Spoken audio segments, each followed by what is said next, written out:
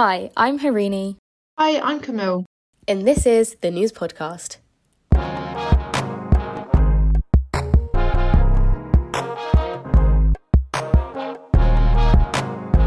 Hi everyone, and welcome back to this week's episode of the News Podcast. Today we're both going to be sharing some advice for the transition from your teenage years into your 20s. Camille, do you want to start? We can just list off what we've got. Yeah, sure. I feel like if we just go through them one by one and then we can go into more in depth, maybe. Yeah. Okay, so number one, I had trust your gut, brackets, if in doubt, don't. Number two, hard work always pays off. Number three, it's never that deep. Number four, advice is overrated. Number five, who you're friends with matters. Number six, talk to your parents. Number seven, love yourself and others. Number eight, block your ex. Number nine, know the red flags and situationships are never worth it. Number 10, make a list of all the things that matter to you and your values and stick to them. Yeah, a pretty solid list of advice. I agree with all of those. I wish I knew that honestly before. Mine are number one, don't limit yourself to who you were in your teenage years. Like, you will grow as a person and you will change. Number two, turning 20 and your early 20s has expectations that come with it. Like, you need to live your best life. You need to apply to this many internships. You need to work this way. You need to have this many friends. Don't listen to any of them. Ignore them. Everyone is on a different timeline. My third one is to rest, because it's so easy to get caught up, but not just rest your body. I think rest your mind, more importantly. My fourth one is focus on self-love. My fifth one is boys aren't shit. My sixth one is cut people out of your life. And my seventh one is social media is not the one. I love this. Literally, if I could nod my head any more, without clicking my neck, I would, honestly. Especially the last one. The social media is not the one. It is so true. It is so easy to get sucked into this little world where you actually think that social media is the real world, and it is just not. Because I think about this so often with especially with people like Andrew Tate. Like, if everyone switched off their phones, he would have nothing. Like, he would have no influence. He would have no power. Yeah, exactly. And all of the people that he's like brainwashing would essentially be saved from that. So I think, honestly, if in doubt, do a social media detox. Like, I quit social media nearly a year ago now. Oh my gosh. Oh my God, that's so good. Also, because I feel like you don't realize how much on social media it gives you, like, all these little, like, the subliminal messaging is so real. For real. Yeah. You don't realize until you quit social media that you actually realize you haven't cared about, like, kale and calorie counting since you left social media. And it's not like I followed any of these kinds of accounts. It's just the kind of stuff that, as a young woman, the algorithm is constantly plugging to you. Yeah. And then suddenly you turn around and realize that you've been happy for a year and you're like, oh, maybe that's why.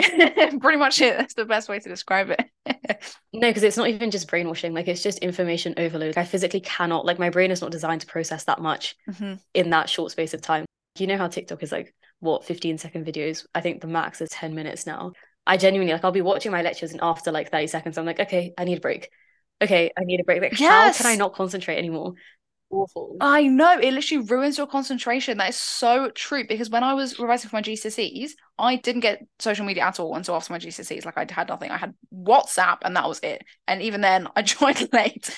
But no, like, my concentration was, so I would sit for like 4 hours at a time and work, and that was like my best concentration period, because obviously you actually have time to get genuinely really into the topic. I cannot imagine now spending 4 hours concentrating on something. No. It's 10 minutes max. Yeah, exactly. And then I have to think of something else. I'm staring out the window, I'm checking my phone, I'm Googling stuff that have nothing to do with my degree. So, like, genuinely, it makes such a big difference. And that hasn't gone away. Like, that hasn't got better, even though I've been off social media for a year. So, like, that is for sure a big impact to watch out for. I was thinking back to when I was turning 20 and like what I was seeing, what advice I was receiving. And so many of the things I saw on TikTok, like, I don't know how TikTok knew that I was turning 20, because my whole For You page was just videos on advice for turning 20, but it wasn't even phrased like advice in like a good way. It was phrased like, what not to do wrong to turn 20, or the right way to live your early 20s, or my advice to get the most out of it. That links to your point, like, about how advice just is so overrated, because it's like everyone is different. Like, 100%. What I want out of my early 20s or whatever is going to be so different to what you want or what someone else wants. How are you also supposed to know what you want before you've like started living it? Do you know what I mean? Yeah. No, I completely agree. I think I definitely it was one of the ironically best pieces of advice I've ever had is the advice I rated. But it's so true. Like make your own path in life always, 100%. always. Like just because someone hasn't done it before, that just means there's a gap in the market. Yeah. That doesn't mean anything else. Like it doesn't. I don't know. I think people are so obsessed now with sort of doing things. I sound like such an old woman right now. Young people are so obsessed with doing things quickly nowadays, but it's so true. Like, how many times have you seen articles? It's like how to get rich fast, how to be a billionaire in 3 steps, how to do this in a week, or things like that. And like, that's just simply not how life works. You have a whole big canvas of life. Use it.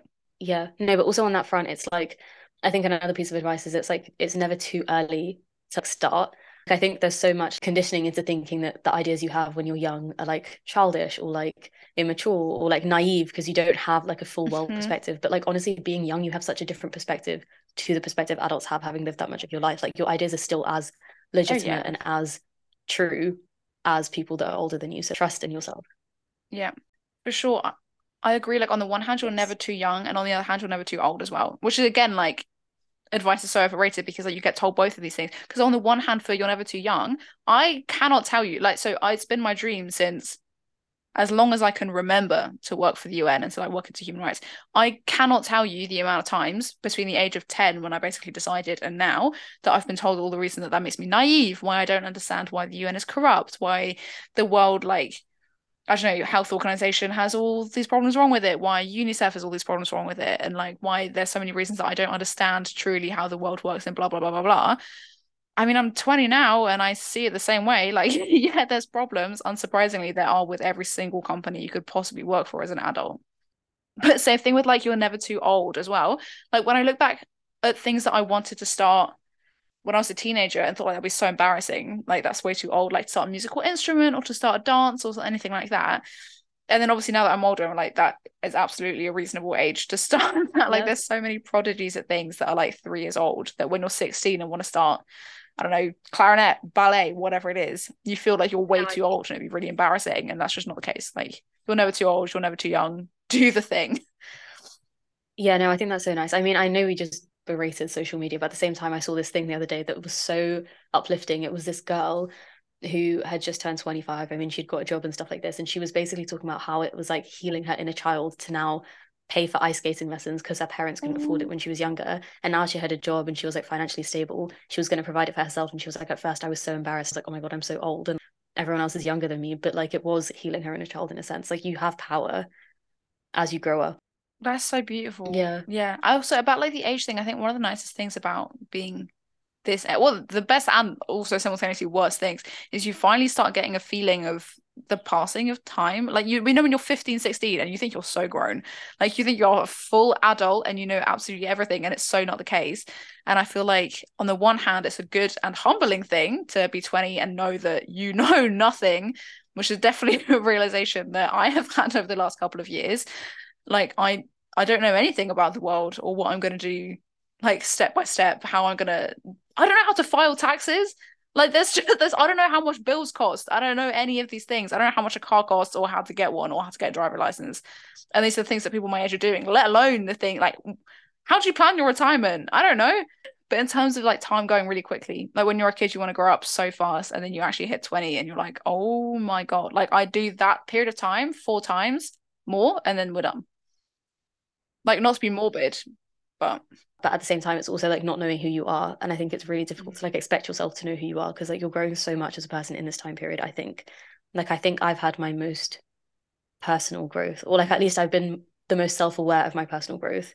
And like I'm constantly like redefining who I am or like what I not my core values, but like what I value, like I think more superficially. yeah. And you realize that some things are non-negotiable. Like some things that when you're younger, you might be like, oh, it's a bit dramatic. Like you, because also because you want to be kind to people. I mean, I hope that everyone listening to this podcast wants to be kind to people as their like number one priority, but it should be if it's not. But obviously, because when you want to be kind to people, like you sometimes, you know, you let things slide. You don't realize some of the things that you know other people are doing to you, either behind your back or to your face or things like that. And I think as you get older, you realize that some things are just Yeah. like they're non-negotiable. I think that like links to the thing that I was one of the pieces of advice I had that was cut people out of your life because I think I genuinely struggle with that. But like your certain core It's hard. values I think are non-negotiable and if people don't align with that, not even align with that, like I don't think I mean, none of my friends are like drastically different to who I am as a person, but like sometimes there could be like things that don't sit right with you or like things like that. I think this period of time, at least for me, is like about consolidating. Like you don't need to have the biggest circle of friends, which is what I thought I had to have when I was younger.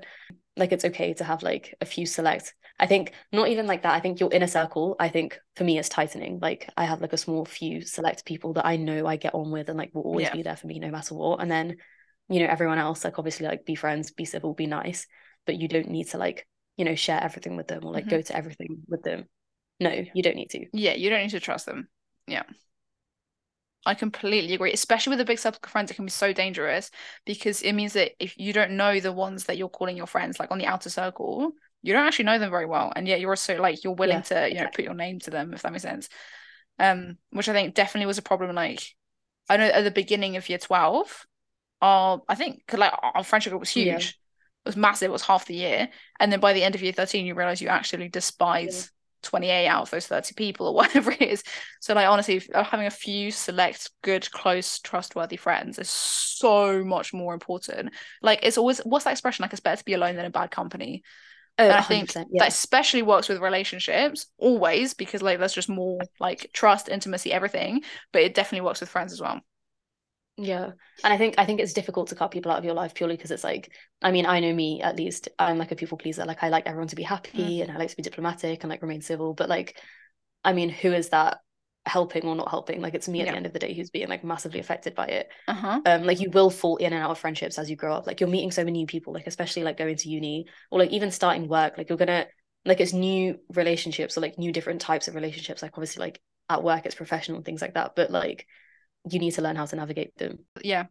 And I think like obviously there's loads of theories that say like cutting people out of your life is toxic. But at the end of the day, like going back to it's never that deep. Like there are so many people you're gonna meet in your life. And obviously, if it's like people have been there for you every single day since you've met them, and one time they don't pick up your call or they don't answer you or they don't go clubbing with you one night. None of these are reasons to cut someone out of your life. But if you're looking back on your whole relationship and you realize that like 90% of the time you're being disrespected, there is no reason for you to keep that in your life. There's none. No, exactly. And especially now as you're growing and other people are growing around you, Yeah. like people Yeah. change Yeah. Yeah. and that's okay as well. So just because you used to be like the bestest friends ever when you were like five, if you're Yeah. not anymore, like that's so fine. Yeah. But on that front, relationships, I think we need to Yeah. talk about that. Yeah. For sure, the red flags. Know the freaking red flags. If you don't want to label it, leave. If he doesn't talk to you in front of his friends, leave.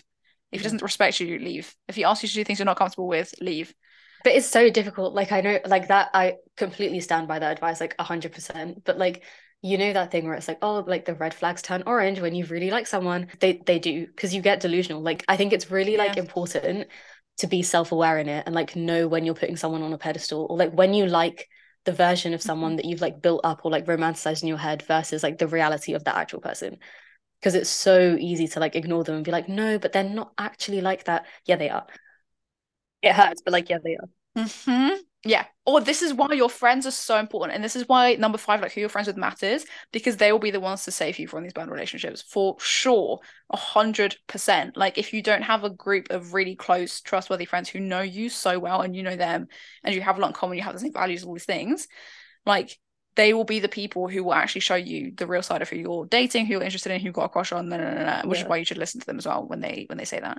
Or if it's in your head. But again, trust your gut. If in doubt, don't. Like if you're on the fence about whether or not, it's probably for a reason and it's probably not a good one. Which I guess a lot about people who are like on the fence about whether or not to break up with a boyfriend. Like, if in doubt, do it. Because if you're in love, you wouldn't be in doubt. Like the relationship is not worth Yeah. salvaging if you're having doubts about it. Because if it was, you wouldn't be having doubts. Oh yeah, which I found as like two things. They're like a little tester. If you're unsure if the person that you like or whatever is a walking red flag, the little litmus test, if you will, is like if you wouldn't feel comfortable bringing them home to your parents and think like would they listen to the end of your dad's stories about uni or whatever, would they respect your mom or would they give her advice on how to fix her problems instead, would they like actually be kind to your siblings and like accept all the flaws that come with your family and everything like that, or would they be impatient, would they be making really like weird remarks over dinner to sort of get a rise, like get attention, all of these things, would they be kind of antisocial, all of these things.